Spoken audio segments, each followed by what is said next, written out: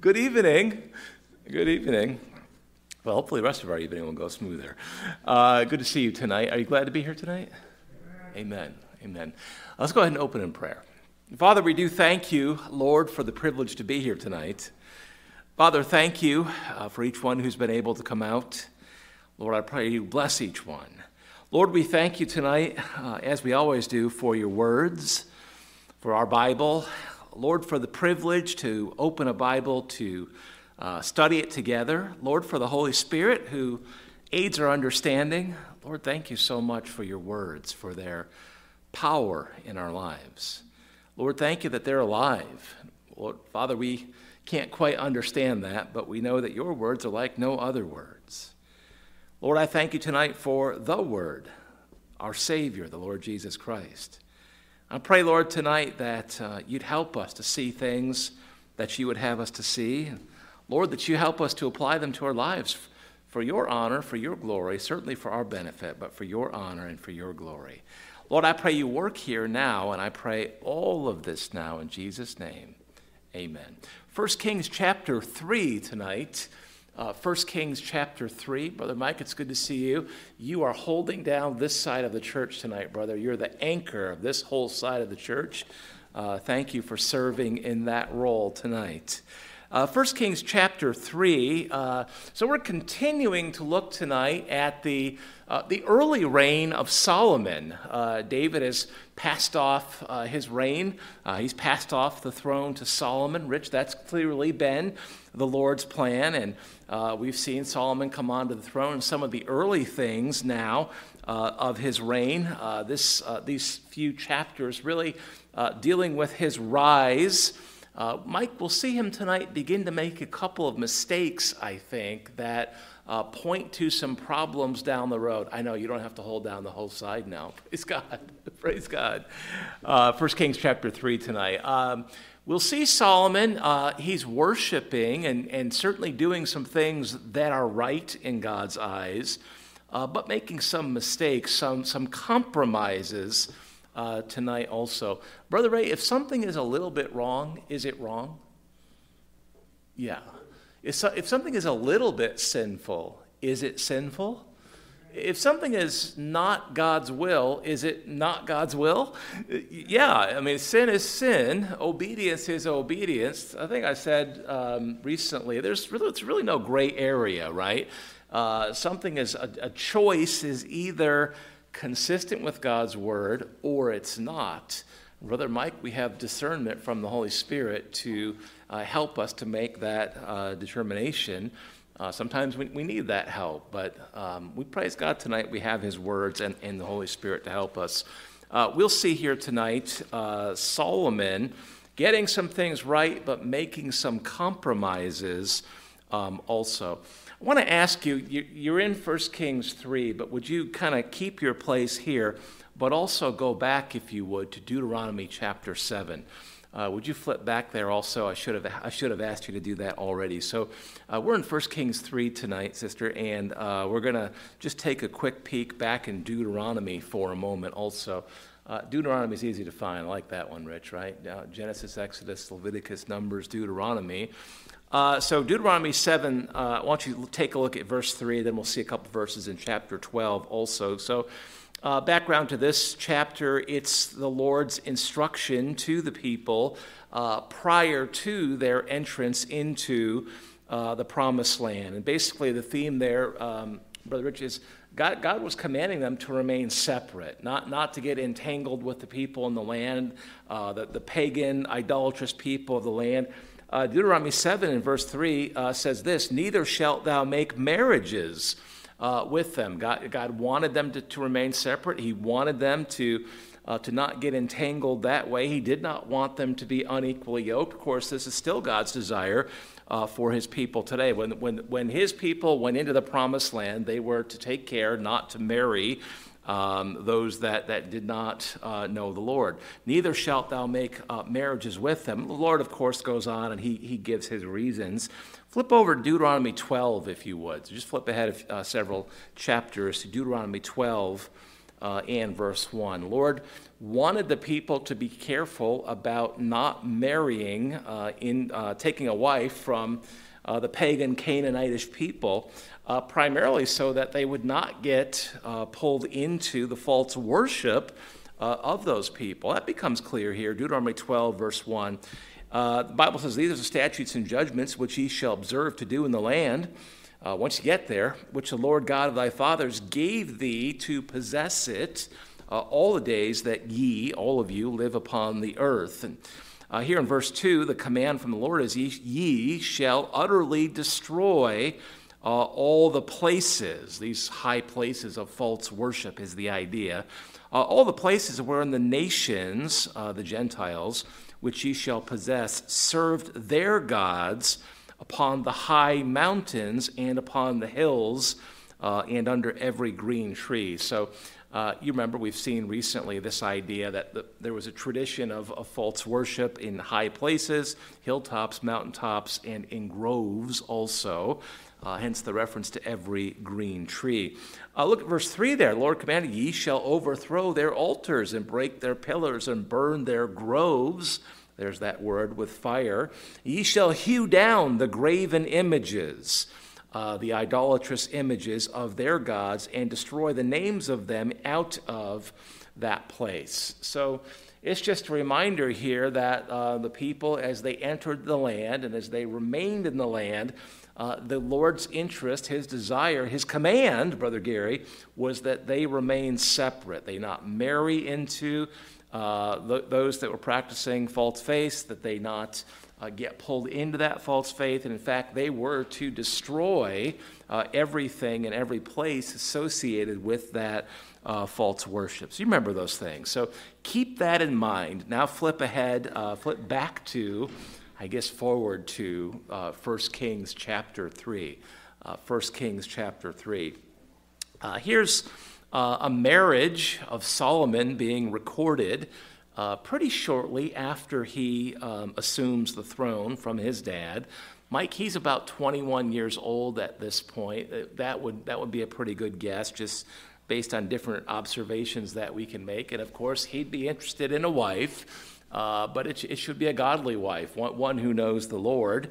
However, what we see here, I believe, is a compromise. 1 Kings chapter 3, verse 1 says this: "Solomon made affinity with Pharaoh, king of Egypt." He cozied up to king of Egypt. I'm not sure we could say for sure who exactly this Pharaoh is, but whomever was Pharaoh at that time, and took Pharaoh's daughter and brought her into the city of David until he had made an end of building his own house and the house of the Lord, the wall of Jerusalem, round about. So this is the language of marriage. He took her hand in marriage, would be the idea here. At this time, living in the city of David, that part of Jerusalem, or that kind of eastern side of Jerusalem, between the Kidron Valley and the Mount of Olives, there on the east side of Jerusalem, he took a wife from Pharaoh, the king of Egypt.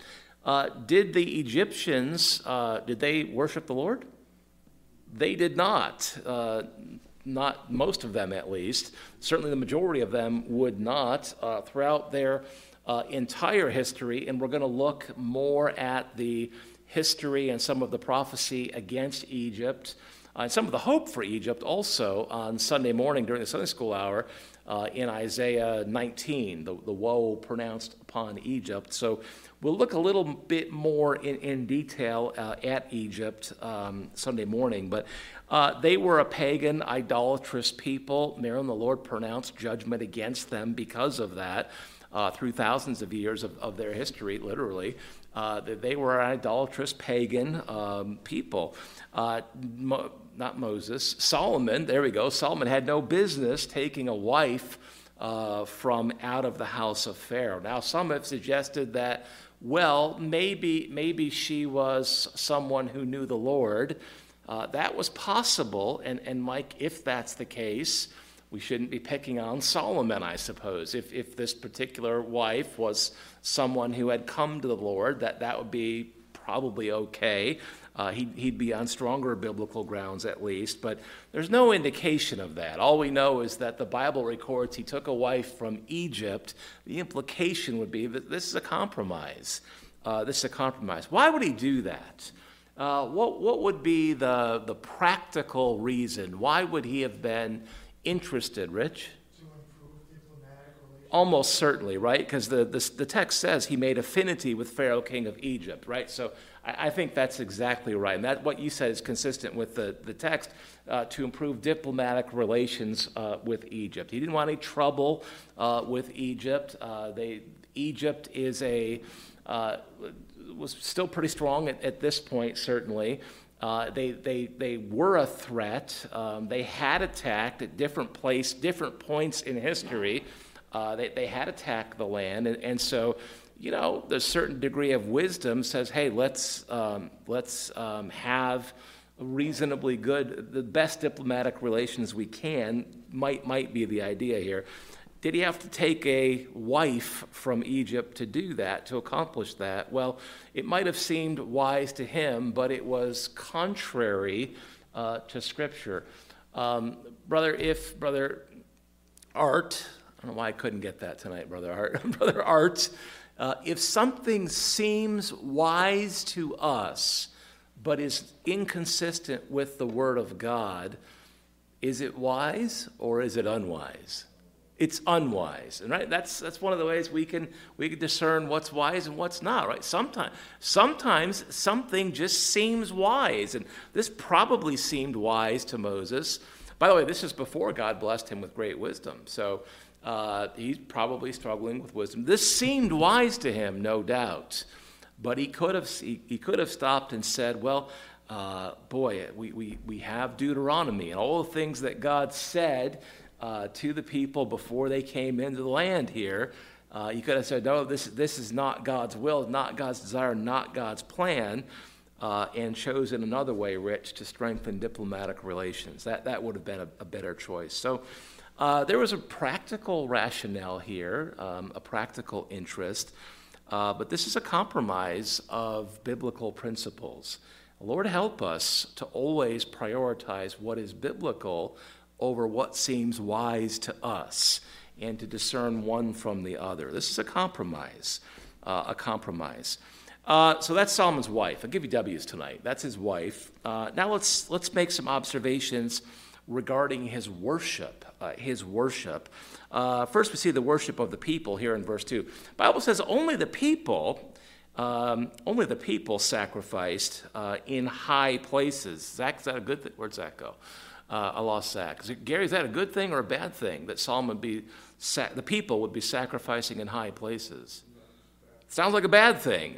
We just saw that back in Deuteronomy. Rich, you have a thought? So does that mean that they shouldn't have been sacrificing at all, even though there wasn't a temple? Right. So we're gonna compare this with a parallel passage here. We know that the tabernacle, not every bit of it, but the tabernacle is there at Gibeon, and there's a high place there also.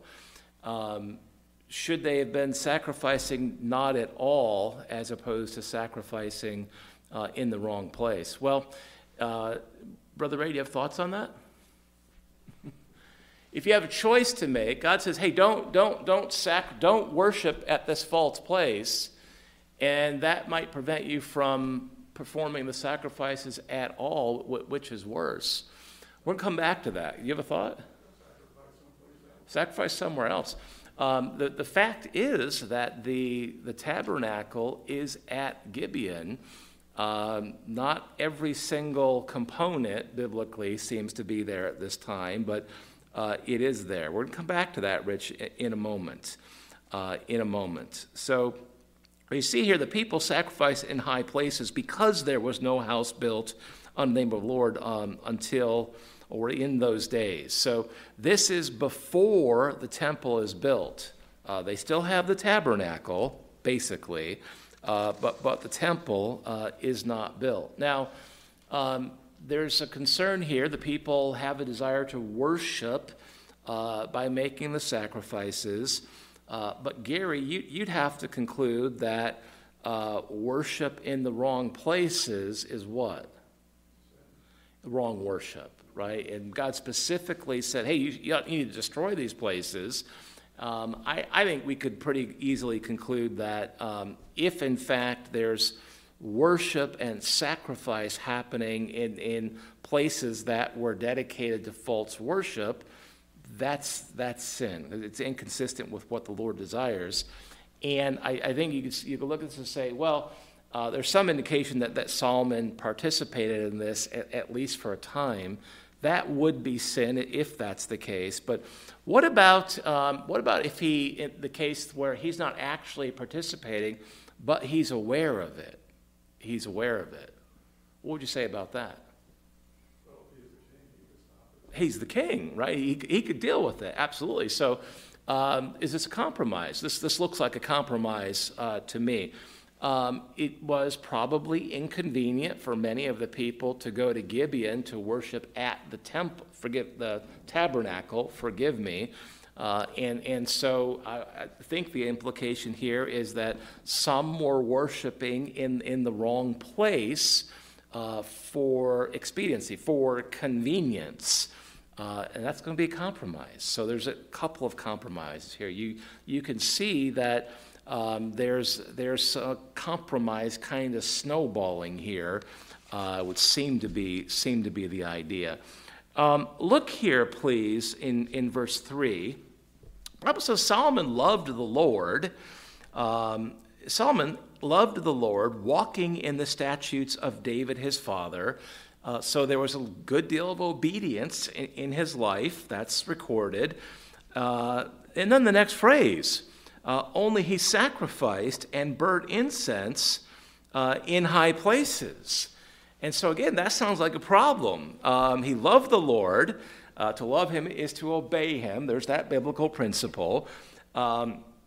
He's largely walking in the statutes of David's father, so there's a lot of obedience in his life. But then you have this difficult phrase, only he sacrificed and burnt incense in high places. And so that looks like a problem. This seems to capture some compromise. Look at verse 4. And the king went to Gibeon to sacrifice there, for that was the great high place. 1,000 burnt offerings did Solomon offer upon the altar. So this on its face looks like there's a lot of faulty worship happening here. I want to ask you to turn to 2 Chronicles chapter 1. That's a parallel passage, and it does shed some important light on the situation here, Rich. So if you would please, don't lose your place here, but let's flip ahead to 2 Chronicles chapter 1. So 2 Chronicles will have a lot of parallel material, and we'll see a good deal about Solomon's reign in 2 Chronicles. So just kind of make a note of that. Let's try to get that idea into our brains if we can. As we continue forward, we'll see a lot of parallel material in 2 Chronicles. Remember, 1st and 2nd Chronicles parallel the 1st, 2nd Kings.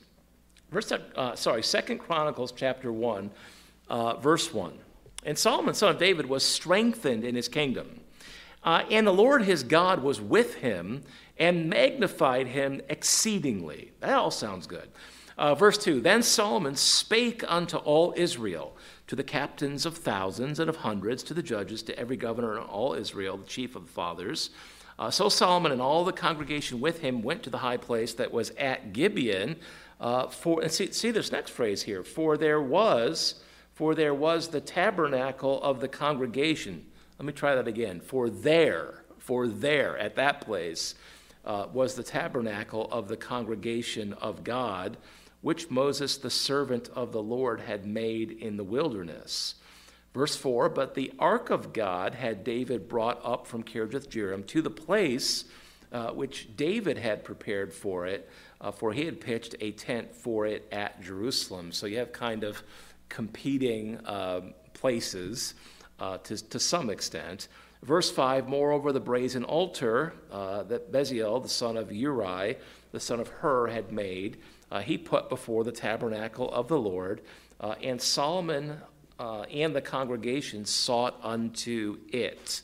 And Solomon went up, verse 6, thither to the brazen altar before the Lord, which was at the tabernacle of the congregation, and offered 1,000 burnt offerings upon it. Well, that doesn't sound as bad, does it? That doesn't sound as bad. Doesn't this sound like that at Gibeon, the tabernacle is there, and they worshiped at the tabernacle at Gibeon? Does that sound right? Does that sound right, Rich? I think that sounds right. How do you then reconcile what we see back in 1 Kings chapter 3 with what you see in 2 Chronicles chapter 1? Does that need to be reconciled? Does it need to be reconciled, or is one just sort of informing or adding detail to the other? What do you think? What do you think, guys? What do you think?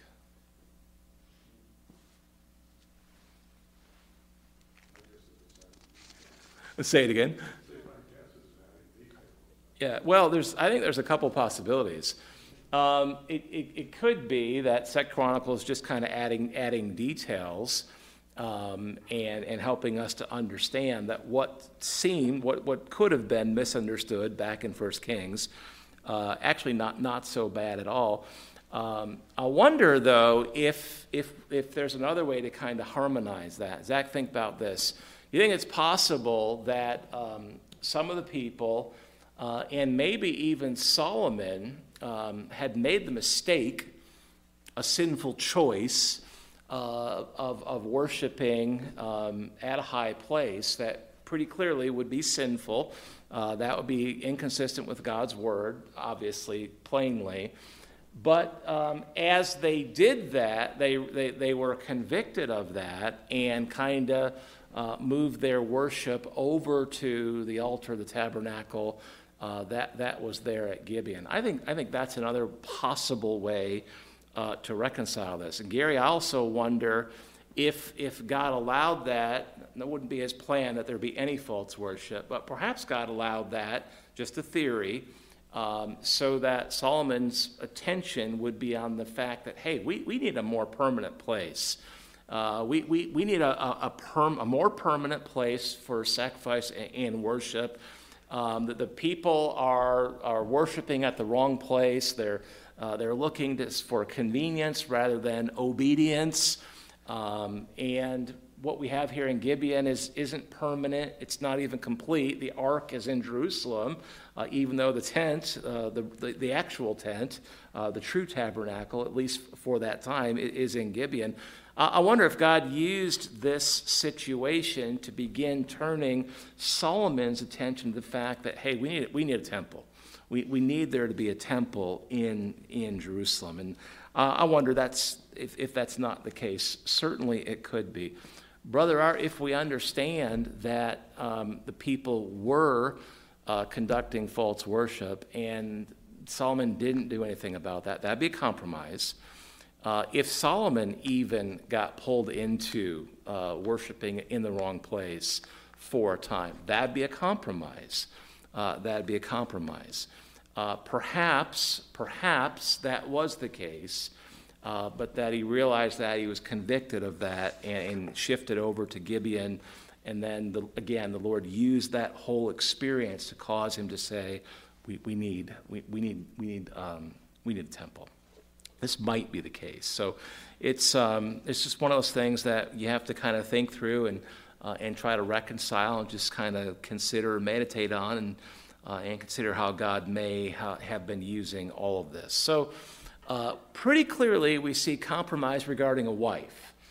Pretty clearly there's a hint of at least some compromise regarding worship, both of which will be sin. And then we see here grace, God's grace here. And we'll say it's grace regarding his walk. So Solomon seems to be at Gibeon still, verse 5. I say he seems to be because that's what the Bible says. Verse 5 says this. In Gibeon, the Lord appeared to Solomon in a dream by night. So it's not just something that he dreams like any dream that we might have.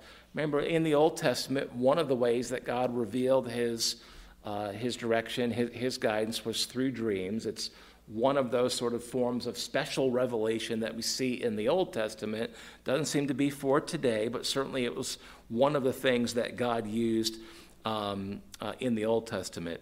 A dream that God used at night, what would you call that if it happened during the day? A daydream. A V word, a vision.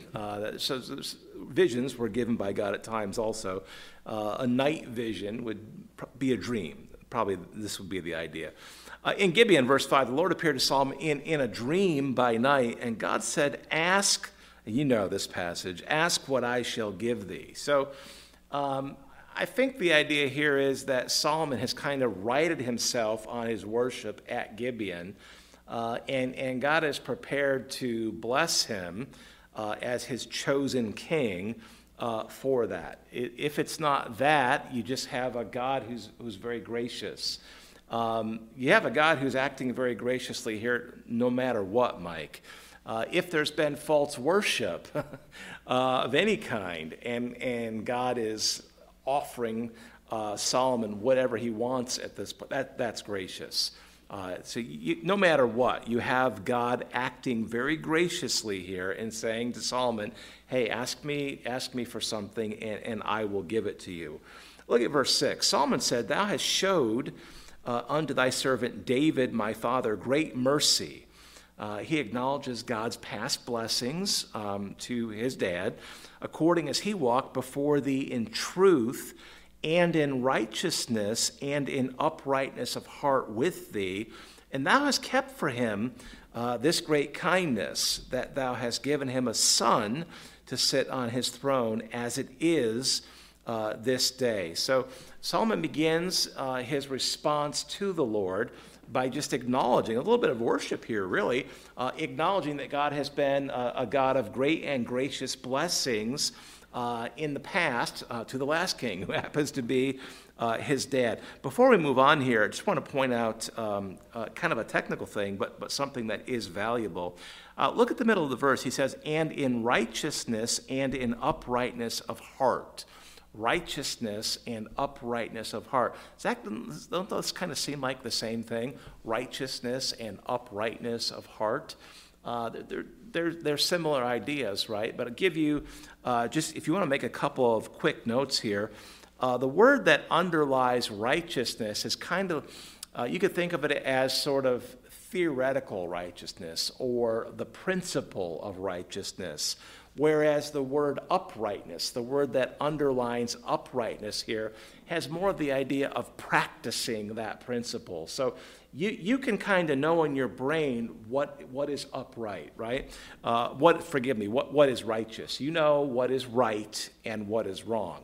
Mike, to take that knowledge of righteousness and to put it into action, to practice that principle, is to act righteously, is to act uprightly, So you have righteousness, the idea, and uprightness, more of the practice or the principle of that idea. So that's an interesting distinction here. It's worth understanding. So he's answering the Lord, and now in verse 7, you see his humility before the Lord. Verse 7, he says, and now, O Lord, my God, thou hast made thy servant king instead of David, my father, and I am but a little child. I know not how to go out or come in. That's very humble language. Solomon is answering back to the Lord with very humble language. What about this verse expresses his humility? What are some of the words, Zach, that he uses that would cause you to think, boy, Solomon's heart before the Lord is very humble here? Give me one. He calls himself a little child who doesn't even know how to go out or come in, right? So that's, I think the idea would be apart from God's guidance is the idea there, right? So he views himself as a little child before the Lord. Probably the idea is one who is just absolutely dependent upon the Lord. By the way, whether we recognize it or not, we are that dependent on the Lord. Amen? We are that dependent on the Lord, like little children who know not how to go out or come in. Whether we recognize it or not, we absolutely are that dependent on the Lord. And we do well to bear that in mind, to stay close to him, to seek him for all that we need, to thank him and praise him for his provision. We have nothing that we have not received from him. Nothing at all. Lord, help us to bear this in mind. Zach, you got another word there? Another word in verse 7 that implies a humble heart. Servant. Yeah, absolutely. He views himself as a servant. He's the king. He's the king of the land. But before the Lord, he calls himself a servant. That's pretty humble. And imagine how humble or how difficult it might have been for one who had this elevated position in a human sense, in a governmental sense, to maintain this kind of humility before the Lord.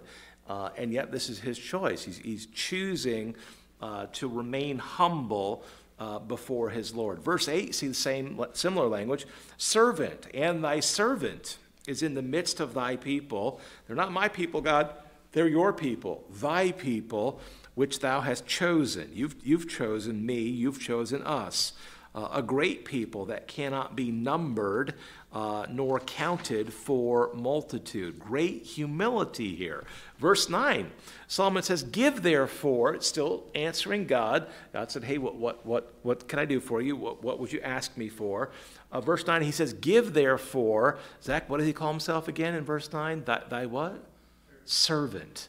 God, I'm your servant. God, I'm your servant. God, I'm your servant. God, I'm like a little child. I'm your servant. Wonderful humility, especially for one who is the king. Give therefore thy servant, what does he ask for? An understanding heart to judge thy people. God, they're your people. That I may discern between good and bad.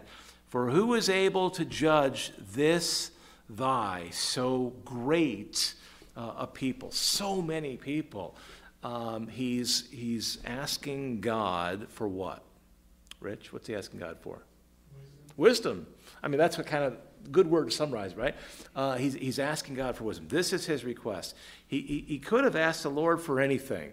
He could have asked him for great wealth. He could have asked him, Gary, what else might he ask him for? He could have asked him for anything. He could have treated God like a genie and just began making requests. He did not do that.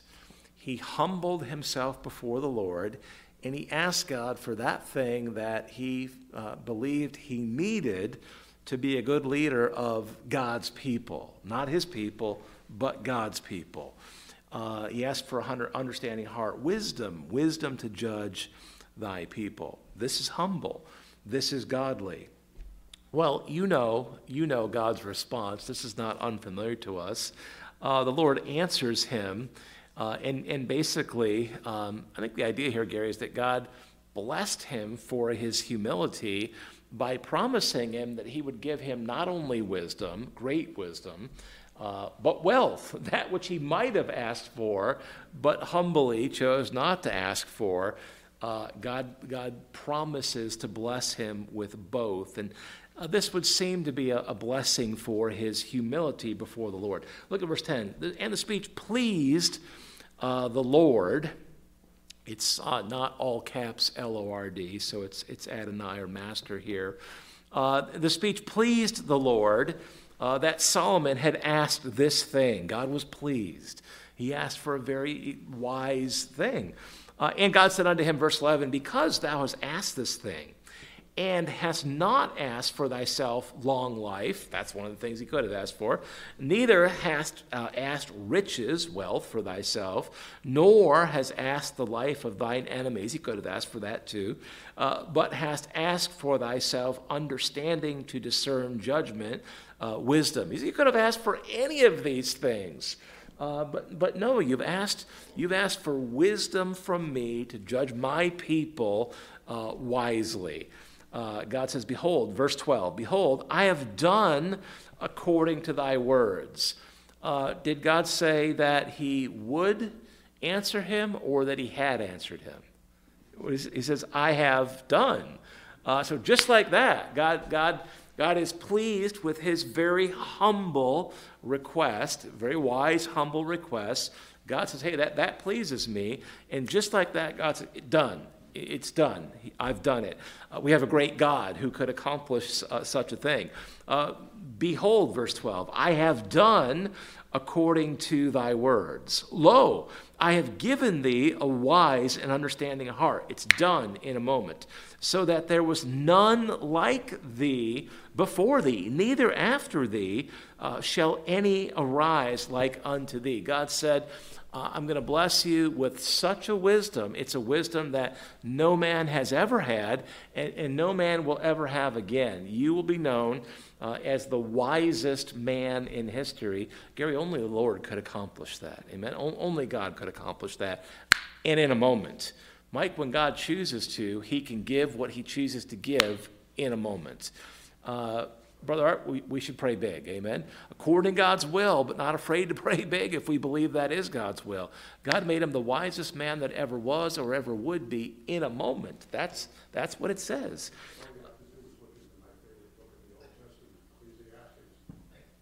Do you find some wisdom there?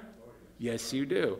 Moses, of course, is the author of Ecclesiastes, filled with wisdom. How about Proverbs? Filled with wisdom. Song of Solomon, it's wonderful in so many different ways, but certainly filled with wisdom. Absolutely. Make a couple of notes here. Other passages that record God giving Moses great wisdom. Just make a couple notes. 1 Kings 4, beginning in verse 29. God gave Solomon wisdom and understanding exceeding much. That's 1 Kings 4, 29. 1 Kings 5, and verse 12, the Lord gave Solomon wisdom as he promised. 1 Kings 10, beginning in verse 23, 10:23. So King Solomon exceeded all the kings of the earth for riches and for wisdom. And all the earth sought to Solomon to hear his wisdom, which God had put in his heart.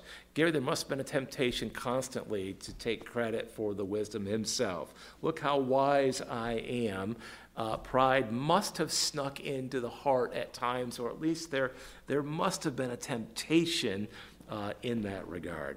Well, praise God, we see he's humbled himself before the Lord.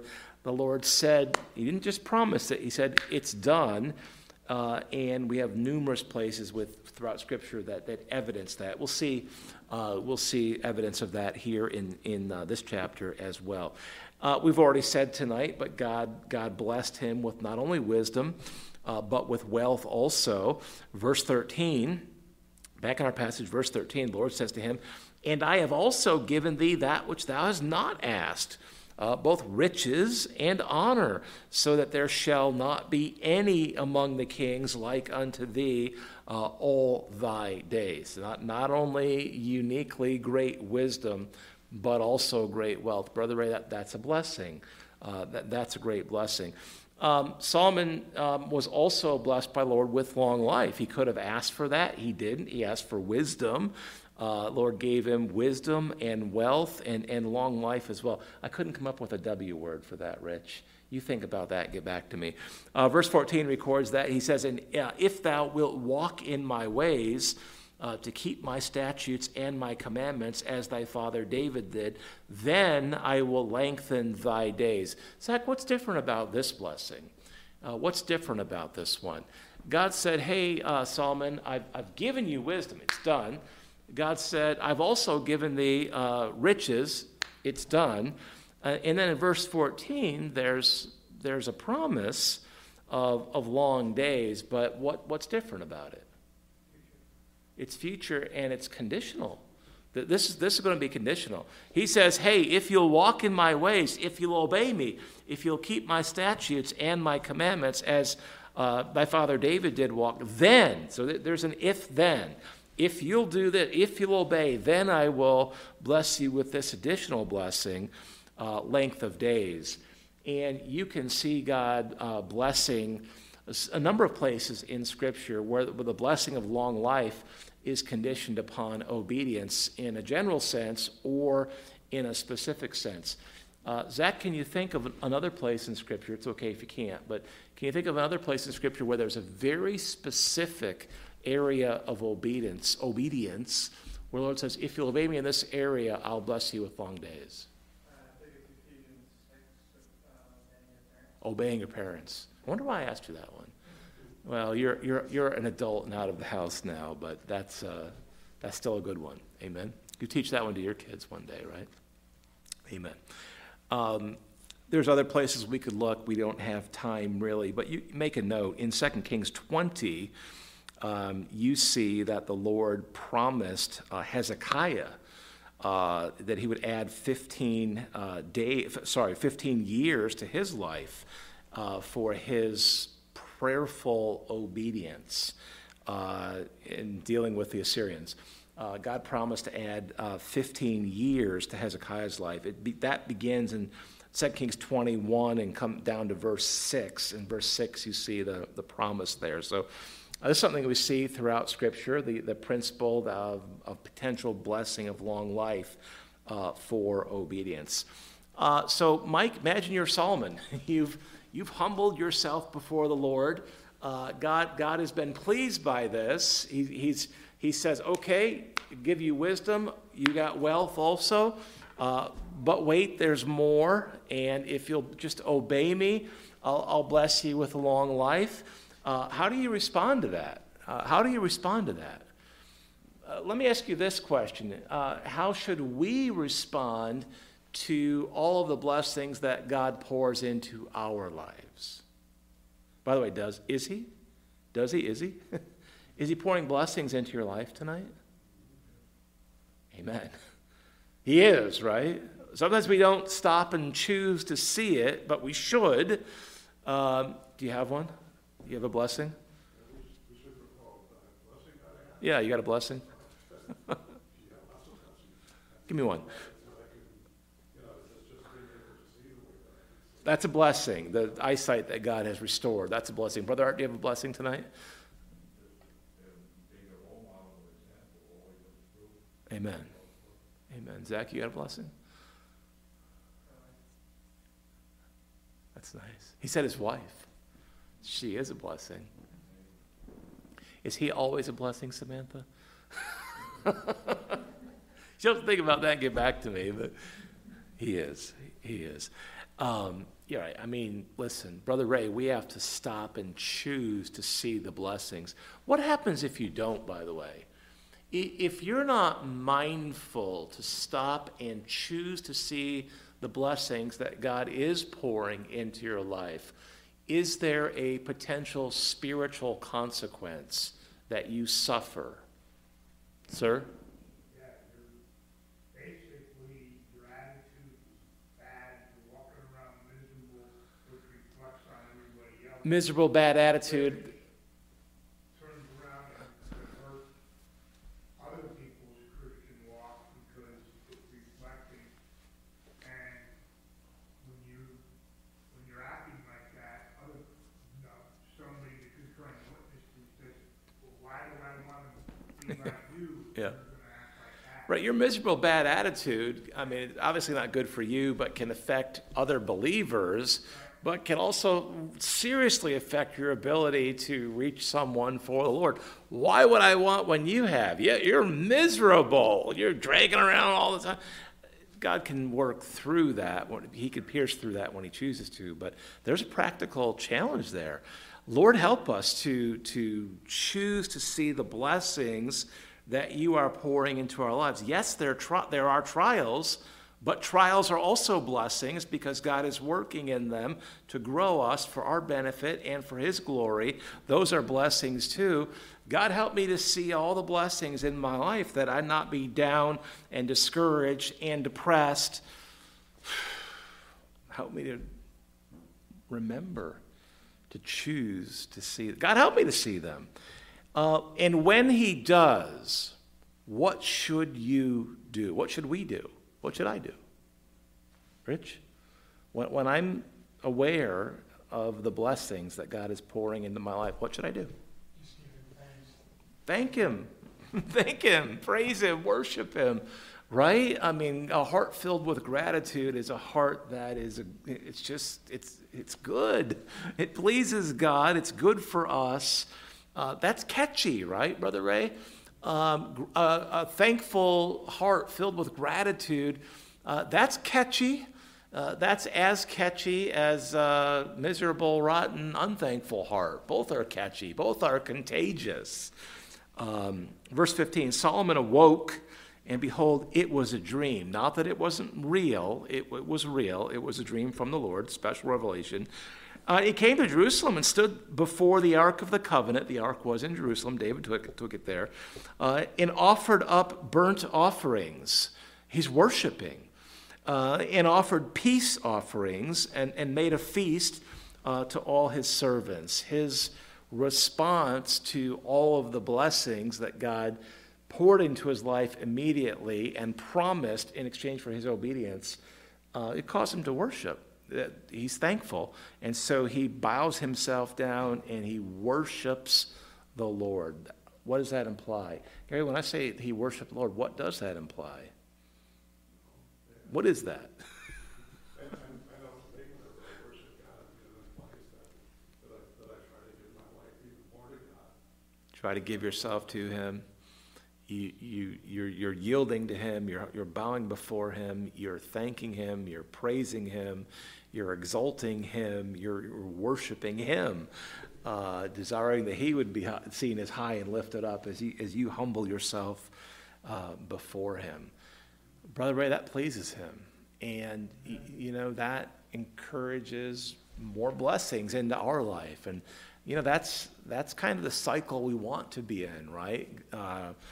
Humble obedience to the Lord and God blessing that and us worshiping him, thanking him for it, and that encouraging God to bless us and us acknowledging that and thanking him for that, worshiping him, and that encouraging our obedience and God to bless. And that's the kind of life that we want to be cultivating and asking the Lord to help us to cultivate. Solomon's blessed greatly and he worships.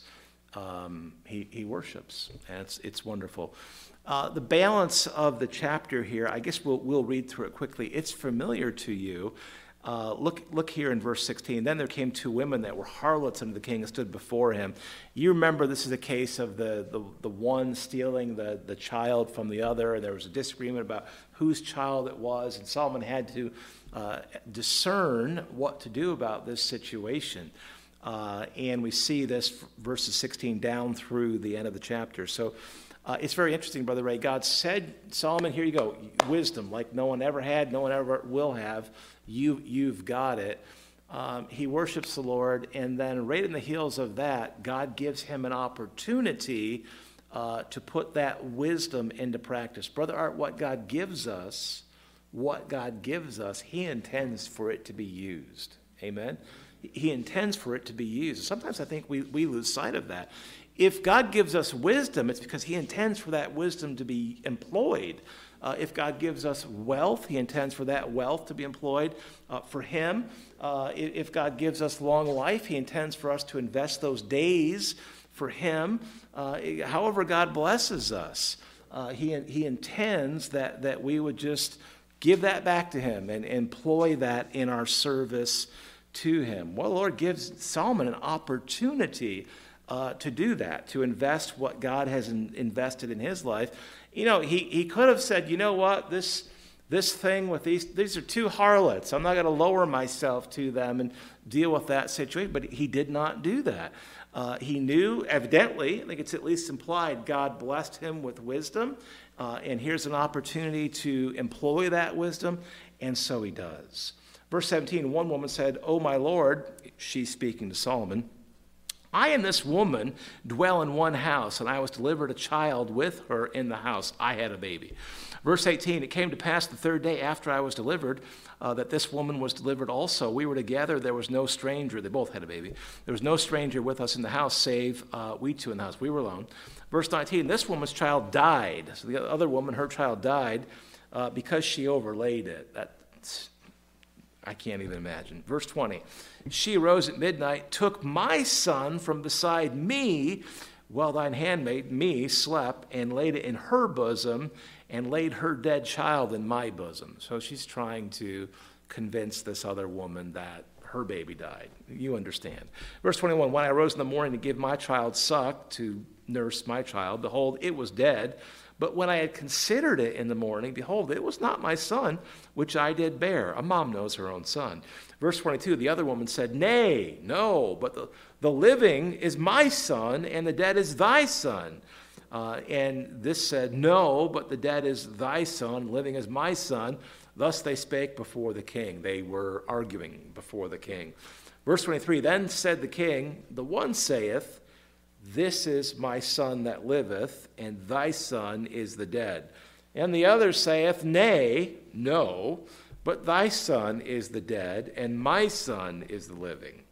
The king answered, verse 24, bring me a sword.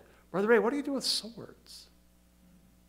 Don't you cut or stab, right? That's what you cut, slice, stab.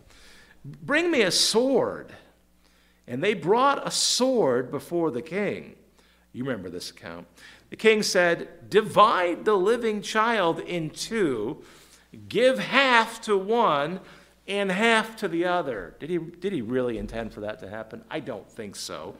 But there is great wisdom being exercised here. For in his wisdom, he understands that the mother, the actual mother of the living child would rather see that child go to another mother than to be killed. That's love. That's the love of the actual mother.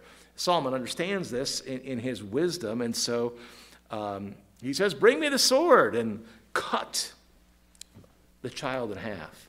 Verse 26, then spake the woman whose the living child was unto the king, for her bowels yearned upon her son, and said, O my lord Solomon, give her the living child, and in no wise slay it. But the other said, let it be neither mine nor thine, but divide it.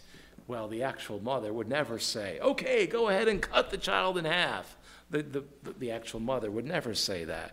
The one true mother here, the actual mom, she would desire, Brother Ray, that the child live, even if it meant the child going to someone else. Verse 27, the king answered and said, give her the living child, and in no wise slay it. She is the mother thereof. This is great wisdom. This is the wisdom that God gave him. I don't know how much before this, Rich. Probably not much before this at all. Solomon immediately chooses to employ the wisdom that God has given him, not hoarding it to himself for his own private purposes. And there's a result. Verse 28, all Israel heard of the judgment which the king had judged, and they feared the king. It's respect. For they saw in that the wisdom of God was in him to do judgment. Solomon's reputation grew as he applied the wisdom that God had given him. But the people saw that there was such great wisdom here that it had to be from God. And so who ultimately receives the glory here? It's the Lord, right? And listen, that obviously should be our desire. When God blesses us with an ability, with a talent, with whatever it is, and then we choose to employ it in serving him, there might be a temptation to be prideful about that. Oh, look, I gave X number of dollars, or I served God this way, or I did this and accomplished this, or look at all the different ways I'm serving God with all of my abilities and talents, and I'm something. That's not God's desire. God's desire, Rich, is that people would see God at work in our lives, right? That they would see him at work in our lives. He being the source of us, right? The source of our abilities and talents and whatever he has invested in us. Yep, we have to be the ones that would choose to employ it to serve him and to serve others, but ultimately our heart should be to humbly see that God get the credit for that. Brother Ray, that's a challenge sometimes, right? Because pride enters the equation and we want the credit. We want to be seen as something special. Well, if we're something special, it's because God made us that way. Amen. The Lord made us that way. Our desire should always be to turn the credit right back to him. Solomon was blessed, and he put the blessings to work right away, and the Lord received glory for that. Lord, give us the same heart. Give us the same heart to employ however you bless us in service to you and others. Whether it's wisdom or any other blessing, whatever it happens to be. Let's stop there, please. Let's pray. Father, thank you, Lord, tonight for your many blessings. Lord, I pray tonight as we just take a moment and pray that you give us hearts to thank you even now in this moment for your blessings. Lord, I understand tonight that so often it seems like others have so much more than we do, but at the same time, Father, we do well tonight to take a moment and thank you for all the blessings that you pour into our lives. Some are physical or financial, some are spiritual, emotional. Lord, there's so many ways you bless us. I pray, Lord, tonight we just take a moment and worship you and thank you. Thank you for your many blessings. Lord, I pray tonight also that we take a moment and ask you to help us employ those same blessings in serving you, however you would desire. Give you a moment to pray.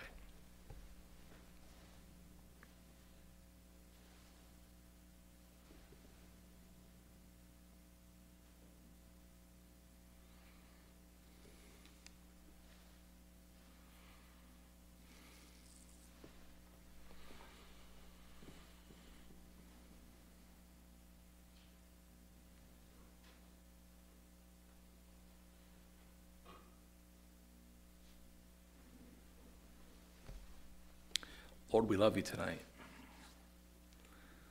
I can't thank you enough for the way you've blessed me and our church.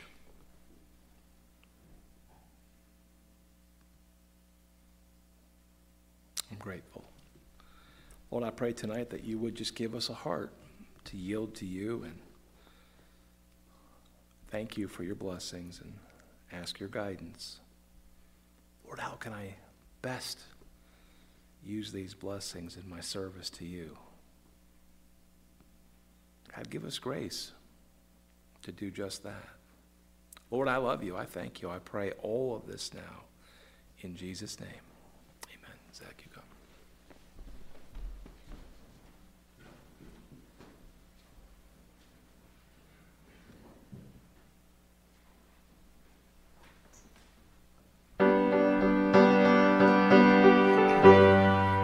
All right, please stand with me as we turn to number 633.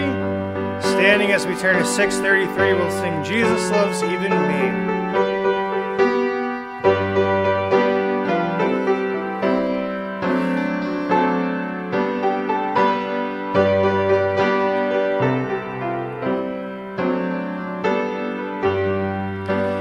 I am so glad that our Father in heaven tells of his love in the book he has given.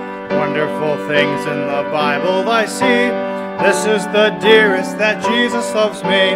I am so glad that Jesus loves me. Jesus loves me. Jesus loves me. I am so glad that Jesus loves me. Jesus loves even me. Though I forget him and wander away, still he doth love me wherever I stray. Back to his dear loving arms would I flee, when I remember that Jesus loves me. I am so glad that Jesus loves me. Jesus loves me, Jesus loves me. I am so glad that Jesus loves me. Even me and the last. Oh, if there's only one song I can sing, when in his beauty I see the great King, this shall my song in eternity be. Oh, what a wonder that Jesus loves me. I am so glad that Jesus loves me. Jesus loves me. Jesus loves me. I am so glad that Jesus loves me. Jesus loves even me. Amen. You may be seated.